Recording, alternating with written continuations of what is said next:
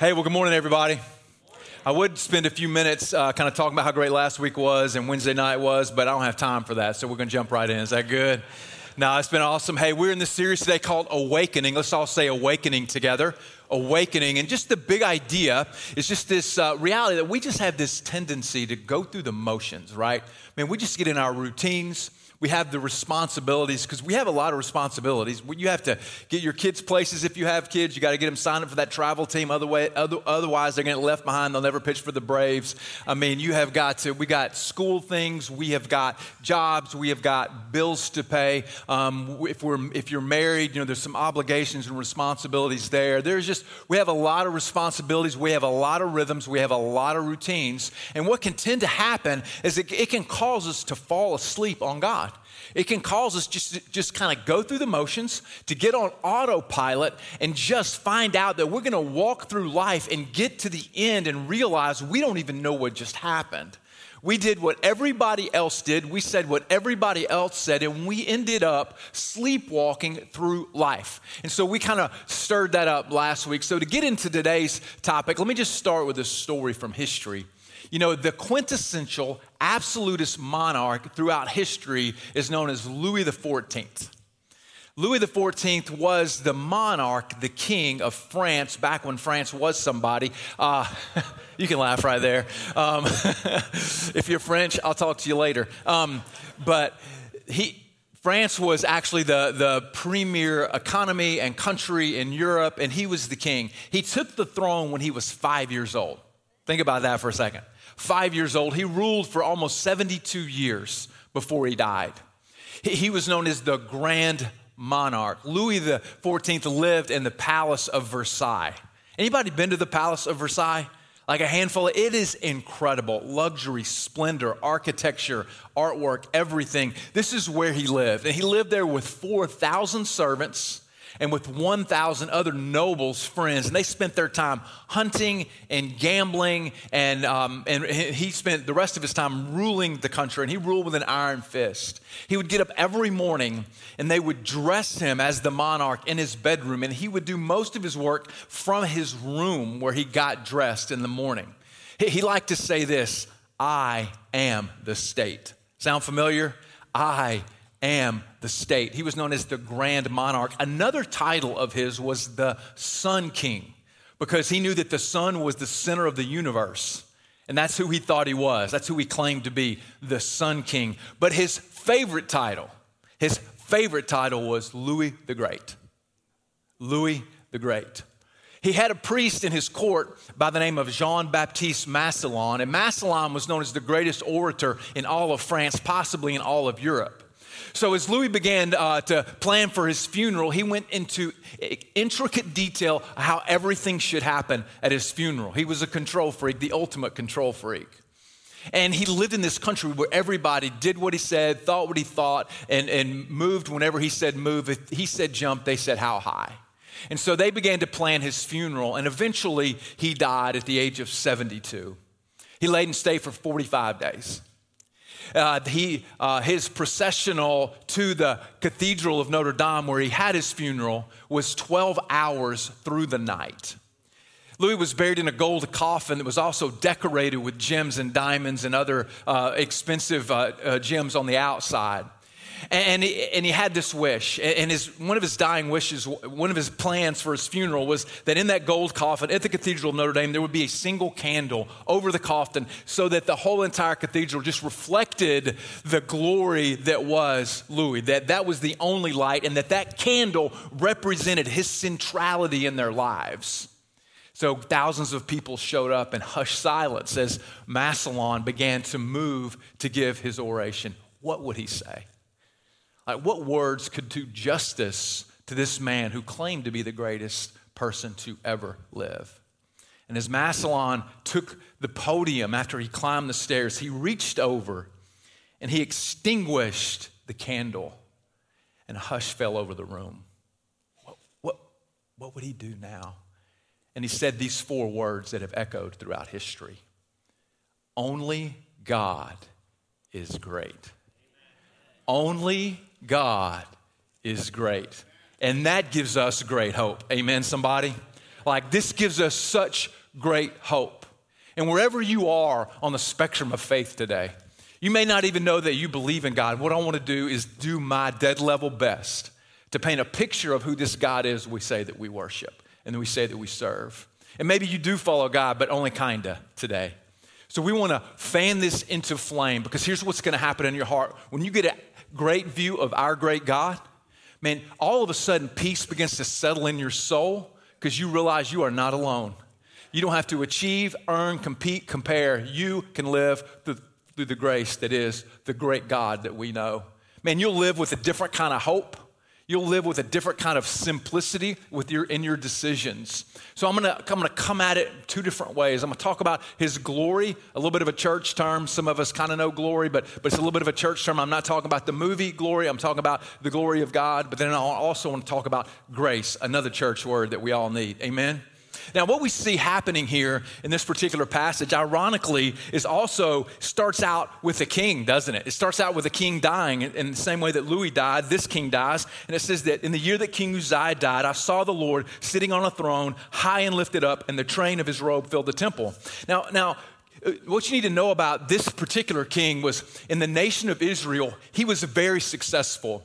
And he had gone and he had because of his military buildup, they had peace, they were prosperous, people felt safe, and they loved their king. But towards the end of his life, he got a little complacent in his success. You know, he accomplished some things, he thought, on his own. He'd built some houses. He'd saved for retirement. He'd gotten his kids through college. He'd been successful in his marriage. He had some success, and he got a little complacent, and then he dies. And this is a danger that we all face, that we can have some success in some areas in our lives, and guess what happens? We don't necessarily reject God, but we're going to just reduce him just a little bit. We may not reject God outright, say you don't exist, but what we do is we reduce him a little bit, and we make ourselves bigger, and we make God smaller, and we want God to fit in the box that we create. We want him to fulfill our agenda, don't we? We want him to come through for us, to give us the things that we want, to give us the things that we think are successful, to give us the things that we think will make us comfortable. And we reduce God. And that's what had happened in the life of King Uzziah. They hadn't rejected him, but reduced him. This happens throughout the Bible. It's why the second commandment in Exodus chapter 20 says, you shall make no graven image. In other words, you shall make no idol in order that you would worship this image, that you would reduce God to just a carving or some figurine of gold. Like, don't do that.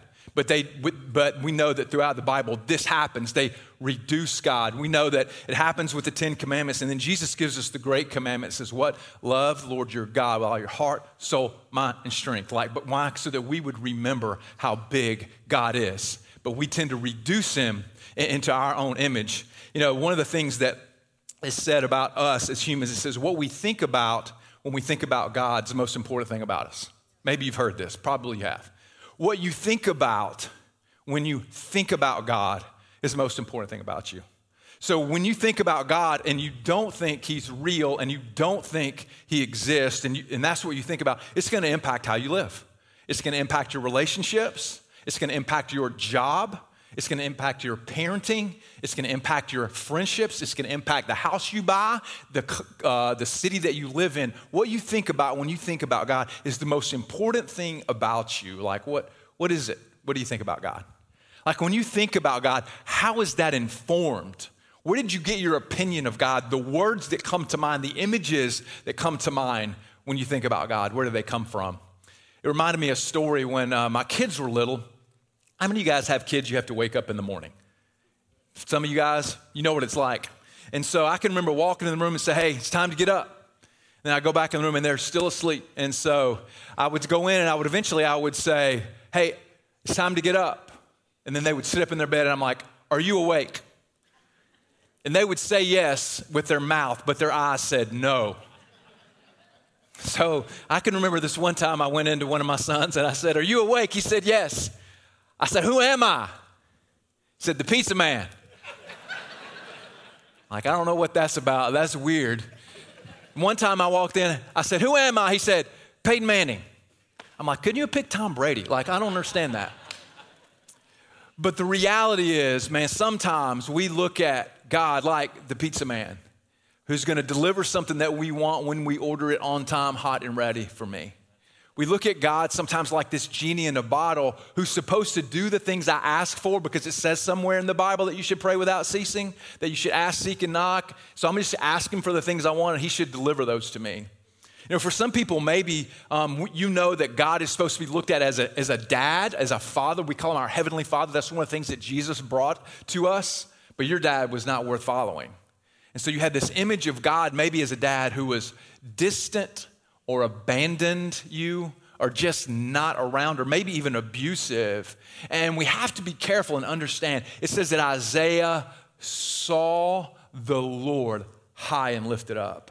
And we have to be careful that we don't reduce God to a God of our own making, that we look to God's word to give us a picture of who God is supposed to be. If you want to know what God is like, the place you're going to start is by reading the Bible. And as we open up the Bible, we see so much about God, about his goodness, about grace. We see so much also about things that God hates, that God despises. You know, one thing that the Bible does is it kind of dispels a lot of the coffee cup cliches that we hear that aren't really true.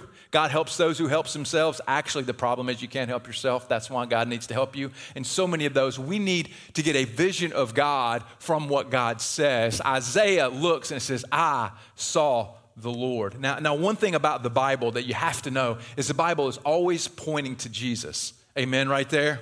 Right, if you're new to Bible study or from another tradition, what you need to know about the Bible is it always points to Jesus. Jesus even says this in a story. There are some people around him who were experts in God's word at that time. The New Testament wasn't here, but the Old Testament was. And they are experts. And he says, you search the scriptures because you think in them you find life, but they bear witness of me. Everything points to Jesus in the Bible. Amen? Right, so think about this. David and Goliath. Guess who you're not in that story?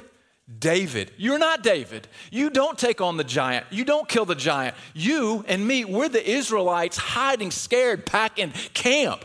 Jesus is David who takes on Goliath. We always use the lenses of who Jesus is when we read the Bible to show us what God is like. How have you reduced God? Have you reduced God in your mind? Maybe through disappointment. Maybe just through misconception on how you learned God. Maybe you learned God in a way that was small and reduced. We see Isaiah see him high and lifted up, and his train filled the temple. Man, because of God's glory, man, we cannot reduce God. We cannot reduce God. He goes on, and as he talks about, he's high and lifted up. Listen, because of God's glory, life revolves around God. Not us. Life revolves around God, not us. It says he is high and lifted up. He's seated on the throne. And because he's seated, what that means is he just gets authority and he gets honor, okay? God gets authority and God gets honor. Like, it reminds me of a story. When I was in seminary, there was a guy who was a president emeritus, and you guys know the emeritus of anything is just somebody who's kind of is past their worthfulness, and they get to keep getting paid. That's what that. No, I'm just kidding. Jokes. But the emeritus is someone who has honor and who has some authority, who has some respect. And the president emeritus of the seminary that I went to was a guy named Robert Naylor. Now, when I went there, he was in his 80s, and what was cool about this is Dr. Naylor had gone to seminary with my grandfather. So that was pretty cool. My grandfather had passed. So every now and then I'd pop in on Dr. Naylor and he'd try to disciple me a little bit. He'd inspire me a little bit. And there was this story that went around about Dr. Naylor. Now, Dr. Naylor was probably the most humble man I'd ever met. I mean, I could go by any time he would have time for me. And so super humble, but there's a story that went down that while he was actually president, that there was a faculty meeting and he was out of town. But somehow he got back early. And so he walks into the room, they're already meeting. And so the dean of the college who's sitting at the first seat at the head of the table stands up and says, Dr. Naylor, come here and sit at the head of the table. And he says, son, wherever I sit is the head of the table. Hey, that's God, right? He is central. It is about him. It's not about us. I love for it to be about me. Don't you? Like, be honest. You love for it to be about you. I love for it to be about me. I love to go home and I'm getting to eat what I want to eat. I love to be able to watch what I want to watch. I love for someone to meet my needs. I love to show up and my slippers are at the front door. Man, that never happened. But I love for it to be about me. I go to a restaurant, I want it to be about me. I go out anywhere in public, I want it to be about me. If I'm in line and I have to wait, I want it to be about me. I want y'all to get out of my way so I can be first. Listen, we are taught that individuality is the way to happiness. We want it to be about us, and it is not. It's not. It's about God. He's first, He's best, He's most, He's last. If there were other words, we'd throw those in there. Listen, it is about God. This is what Isaiah says when he says He is seated on a throne because He has authority and He has honor. Think about when you give stuff away. Is it about you or is it about what God's doing in your life? Like, I can remember when I was first began to be aware of homeless people. And, you'd walk by a homeless person, you'd be like, I can't give them any money, because they'll just waste it on beer and marijuana, right? Weed, or dope, that's what my parents would call it, right? I mean, now, part of me, and I get it, helping can hurt, and there's a whole lot of other issues in that. But there's a lot of people like, I'm not going to give to something because I don't know what they're going to do with it. And all of a sudden, it's about you, isn't it? All of a sudden, it's about you. It's not what God's doing in your life. Hey, what about forgiveness? And there's that person out there, they haven't asked me to forgive them, right? If they just asked me to forgive them, and all of a sudden, it's about you. And forgiveness is about God. You forgive. Why? Because that's who He is. That's what He's called us to do. Now, reconciliation, different story. But forgiveness, it is not about us. Anytime life's about us, it is always small. Always small. You know some small-minded people, and when you start talking to them, they never ask about you. They never check in on you. They never ask a question about you. Why? Because it's about them. You get your feelings hurt very easy when people don't ask you about you. Guess what? It's about you if your feelings get hurt. You get defensive. You get insecure. Why? Because it's about you, and it's not supposed to be. Man, life is better lived. Life, everything revolves around God seated high. Man, this is good news because He is worthy. Man, our God is a great God. Amen, somebody? Like in Isaiah, in the next few verses, it says this. It says, above Him stood the seraphim. I'm going to explain all that in just a second. Let me just read these verses. Above Him stood the seraphim. Each had 6 wings. With 2 He covered His face. With 2 He covered His feet. And with 2 He flew. One called to another and said, holy, holy, holy is the Lord of hosts. The whole earth is full of His glory. The foundations of the thresholds shook at the voice of Him who called, and the house was filled with smoke. And I said, woe is me, for I am lost. I am a man of unclean lips, and I dwell in the midst of a people of unclean lips. I read too far. The foundations and the thresholds shook at the voice of Him who called. Now, you'll notice this creature that's referenced called the seraphim. It literally means burning one. Man, these are nuclear-powered worship leaders is what they are. A lot of times they'll be referred to as angels. They're not technically the same angels that you see, like the one that shows up to Mary to tell her that Jesus is going to be born and some other things that happen. But they are nuclear-powered. It seems like there's millions and millions of them based on what we read in other places of the Scripture. So here is God living and being worshiped by these seraphim, these nuclear-powered worship leaders. Listen, because of God's glory, He is worthy of worship. Because of God's glory, He is worthy of worship. Now, one definition of glory goes like this. It is God's going public with His holiness. Glory is kind of defined as God going public with His holiness. And these seraphim, as they talk, it says the thresholds shook. That's a little different image than little Jesus meek and mild, isn't it? Like the flannel thing you may have done in Sunday school when you were growing up. Some of you guys did that. Like even the pictures that we get now, which we should, that you put on your refrigerator from your kids and they're pictures of Jesus, it's a little different image. Man, it is holy. It is monumentous. It is loud. It is loud. Like last week at 10:45, it thundered so loud in here, people couldn't even hear. It was the Lord speaking to some people because they were sinners. But I think it was me He was talking to. Like we were in Seattle Debbie and I were in Seattle last fall, And we just went into town. We had never been there and had some other things to do, so we flew into Seattle, going to do some touring. And so we took the train from the airport downtown, or down into the area where our hotel was. We like to take public transportation whenever possible. It's fun. The sights are always interesting. And if it's not at night, it's usually pretty safe. And so we took the subway down, and it was Seattle, so it's questionable, but right with the French, right? And so we took the train, and we get out of the train, and we're transitioning to a bus. And as we did, all of a sudden, the building started rumbling. And this loud noise came over us, and everybody got down and crouched down and looked up, afraid. It got our attention. And what had happened was there was an NFL game going on downtown, and that was the flyover of the military aircraft that shook the block that we were on. Like, this is the image that we get of God.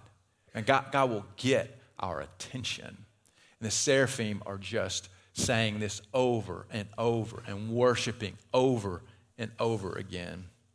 I I thought of this week. This is probably for somebody. You should write this down. When God gets our attention, we access his heart. Hey, when God gets our attention, we access his heart. And we see the seraphim just singing over and over again. And what's the set list for the seraphim? Holy, holy, holy. Man, you are different. You are set apart. Man, you are other than. You are holy. Listen, God is not your caddy. He's not your co-pilot. Man, God is God. And God is holy. So we see the seraphim just continue to sing this over and over. And they do it 3 times just for emphasis. Then it says this: the whole earth is full of his glory. The whole earth is full of his glory. You know, last night there was a meteor shower. I don't know if any of you were able to stay up and watch that. The glory of God. Like when you wake up in the morning and the fog rolls in, screaming the glory of God. Man, when you see the trees that are green, when you hear the frogs and you hear the insects singing, it is the glory of God. Every time you see a sunrise come up, guess what? The glory of God. And guess what? It just rose again somewhere, and again, and again, and again, and again, and again. And he's doing it over and over and over. That is the glory of God. Listen, if you don't have a category today, and here's just a couple of pictures of some of the things that we had. That is an unedited picture of a waterfall right there. I took that, not really, but that picture is amazing. And then the simplicity of a flower that God made, and the millions of those that exist. The mountains that just grab our heart and tell us that there's something else out there. Then you have a sunrise with a waterfall. And then finally you have the nebula in outer space. That's the birthplace of stars. And it's hard to even wrap our mind around the glory of God and creation. But one of the things that we see, even Paul, one of the guys that wrote part of the Bible, talks about this idea that we have creation that tells us, that points our heart to the reality that there is a God.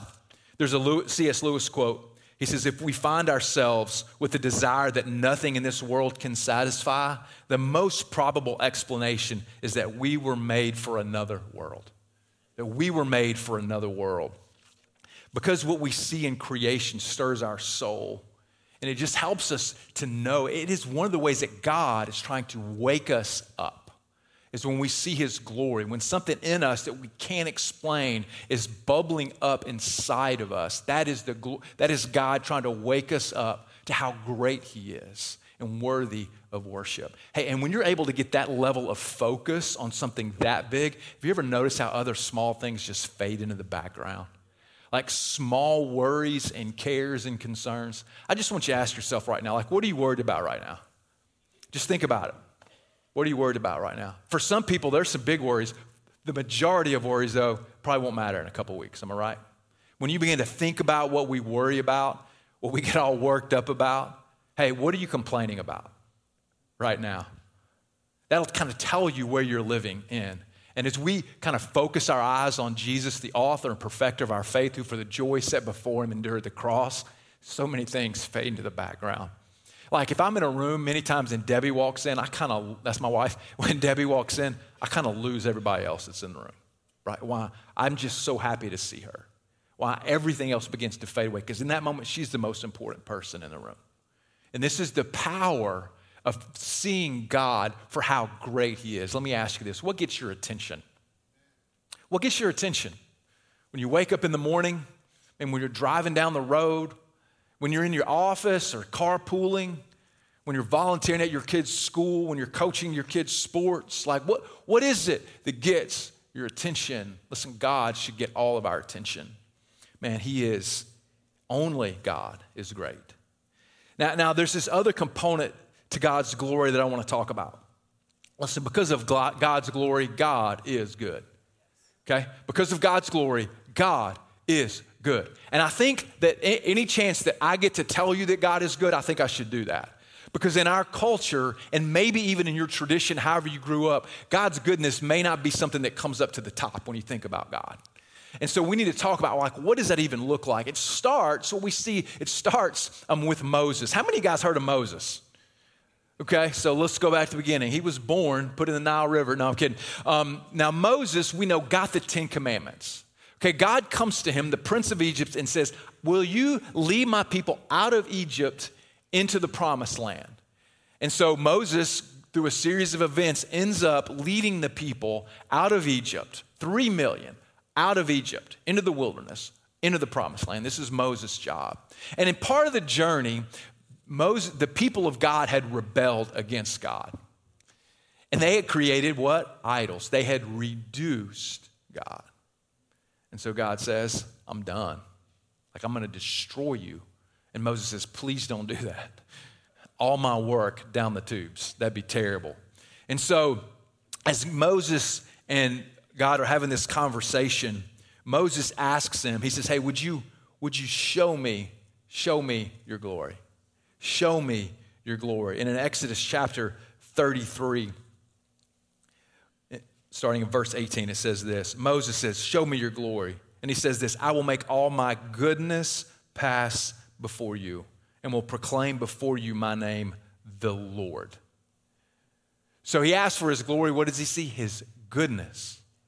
Listen, God is good to us. And as I said last week, God is good for us. But we all have this question. Is God really good? And if God is good, then what about these bad things? You know where that started? Adam and Eve, the very first humans. Satan comes to Eve and says, did God really say not to do that? God's holding out on you. And he put a question into the universe. Is God good?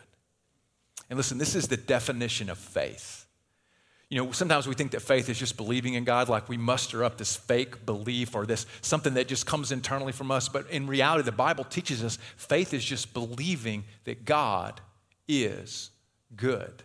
It says without faith, it's impossible to please God, that whoever would draw near to him must what? Believe that he rewards those who seek him. This is the definition of faith, that we believe that God is good, even when we can't see what he's doing. We have to believe that God is good. Man, even when we would do things differently, we have to believe that God is good. Even when it seems like a dead end, we have to believe, we have to fight, we have to hold on to the reality that God's glory is his goodness. And it's always what's best for you. Maybe that's your question today. You have a dream that's died. Job didn't turn out. Man, some health problem. Someone in your family has passed away. And your marriage just seems like destruction. Your kids are rebellious. You don't have kids, whatever it is. You may be questioning that today. And this is the foundation of God's glory. He is good. And he will reward those who diligently seek him. So that is God's glory. But we also have his grace. We also have his grace that we see show up in Isaiah's life. In verse 5, it says this. He says, woe is me, for I am lost. I am a man of unclean lips, and I dwell in the midst of a people of unclean lips. For my eyes have seen the King, the Lord of hosts. By the way, the Lord of hosts literally means the God of angel armies. Like he's the one leading the charge. Fierce. Then he goes on, says, one of the seraphim flew to me, having in his hand a burning coal that he had taken with tongs from the altar. He touched my mouth and said, this has touched your lips. Your guilt is taken away and your sin is atoned for. So he starts out with this phrase, woe is me. Woe is me. Like when you see God, that's going to be your response. Woe is me. Like some people think this. They're like, when I see God, I got some questions for him. No, you don't. Just trust me. No, you don't. He's got some questions for you. That's who's going to be answering some questions. Listen, Isaiah sees himself clearly in that moment when he sees God clearly. When he sees the greatness of God, he realizes how sinful he is, that he's just dirty, that he's separate. He is not who God is. Like another way to phrase that is what can happen is when we have all of our affections and things that get our attention and we have those out of order, and we don't have God first as the central focal point of our life, the Bible says that that's sin. And this is what happens. But God has what? Grace for us. Man, God has grace for us. I just want to spend the rest of my time talking about grace, the rest of this time, and then I'm going to take some extra time too. I just want to talk about the grace of God. Now, it's beyond all of us that we would get something for free. Like we know better. You don't get anything for free. You get what you pay for. That's what we get. And because we have separated from God, our hearts and souls know that something's not right. So what do we opt for? Because you get nothing from free, guess what? We opt for achievement. Any high achievers in the room? Anybody work more than 50 hours this week? And we go for achievement. And that's just a lot of pressure to live under. That's a lot of stress. Man, it's a lot of anxiety to think that we have to achieve everything in our lives. And because God knew that, he provided a solution. Now for women, it looks like scrolling through Instagram, thinking that's not my body type. That's not the clothes that I wear. Man, my house doesn't have those boutique items in it. And there's just this pressure to live up to what we see out there on the surface, and we try to achieve that. And the same goes, obviously, for guys. It's just we look at different things. Man, we want to know, do we have what some of our friends may have? We want to know, are we as strong as they are? Like, do we measure up? Will I ever be found out to be a fraud? Like, what happens if people really knew what was going on? And so we put up this mask and this scaffolding around our life, and we call it achievement. We call it the American dream. Man, there's nothing wrong with working hard. But when we think we're going to earn our way to God, we've been sold a lie that is going to run us straight into the ground. It is tiring. It is pressure. And we don't have to live that way. So Jesus comes along, and the image we have here when he talks about the coals touching Isaiah's lip, that literally is an image of Jesus, the finished work of Christ, where he steps in so that we don't have to. That Jesus comes in and he recognizes that there's sin. Now, he doesn't say sin doesn't matter. He doesn't say, hey, you do you. You live your truth. Not even close. Man, it's part of the glory of God is there's this ethical and moral standard that he holds us to. Why? Because that's who he is as creator. And because we can't keep that, Jesus comes along to forgive us and to give us life and freedom and hope and peace and joy and purpose and most importantly, eternity. Come on, somebody. Like this is what we get when we begin to follow Jesus. And that's what grace is. We don't earn it. We don't deserve it. Have you ever heard this? Just a sinner saved by grace. Just a sinner saved by grace. Like, was God doing you a favor? Like, that's what that sounds like. Like, are you really nothing? No, you were worth so much that Jesus died for you. Like that God orchestrated the entire history from the very first sin of Adam and Eve until right now in this room today at 9:59 so that you could come to know how great he is. Listen, God loves you deeply and we don't have to earn it or achieve it. And it is a scandal. Hello? Man, it is something that nobody understood in Jesus' day. It is something that people today don't even understand that there's this grace. Grace doesn't mean it doesn't matter. Grace doesn't mean, yep, I'm forgiven, I'm going to get into heaven, so I'm just going to go do what I want. If that's your mentality, you clearly have a wrong understanding of who God is.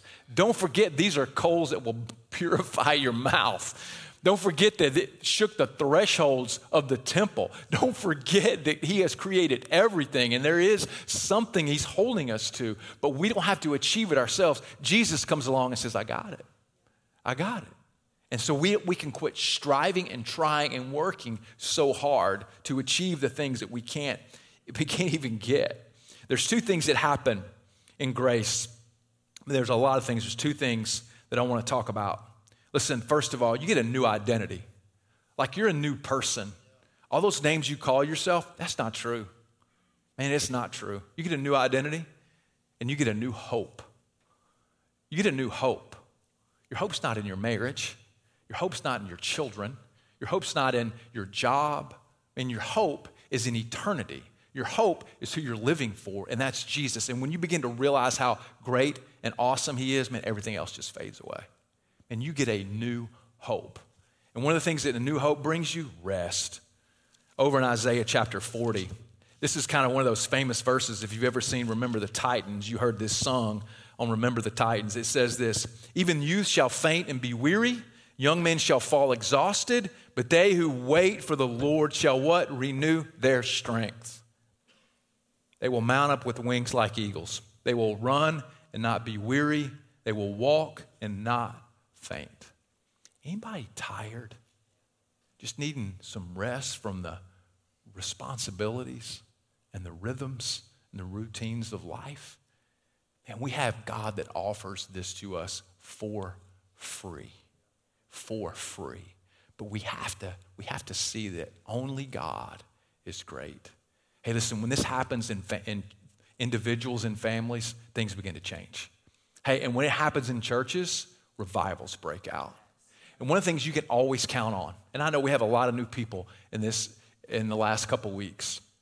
We're so excited that you're here. But more than being here, we're so excited that God's just going to wreck your life.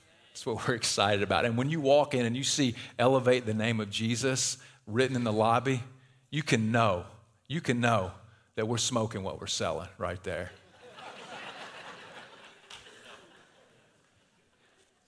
I want to close out just reading one of the quintessential passages about seeing God for who he is and how we can see him and experience in him.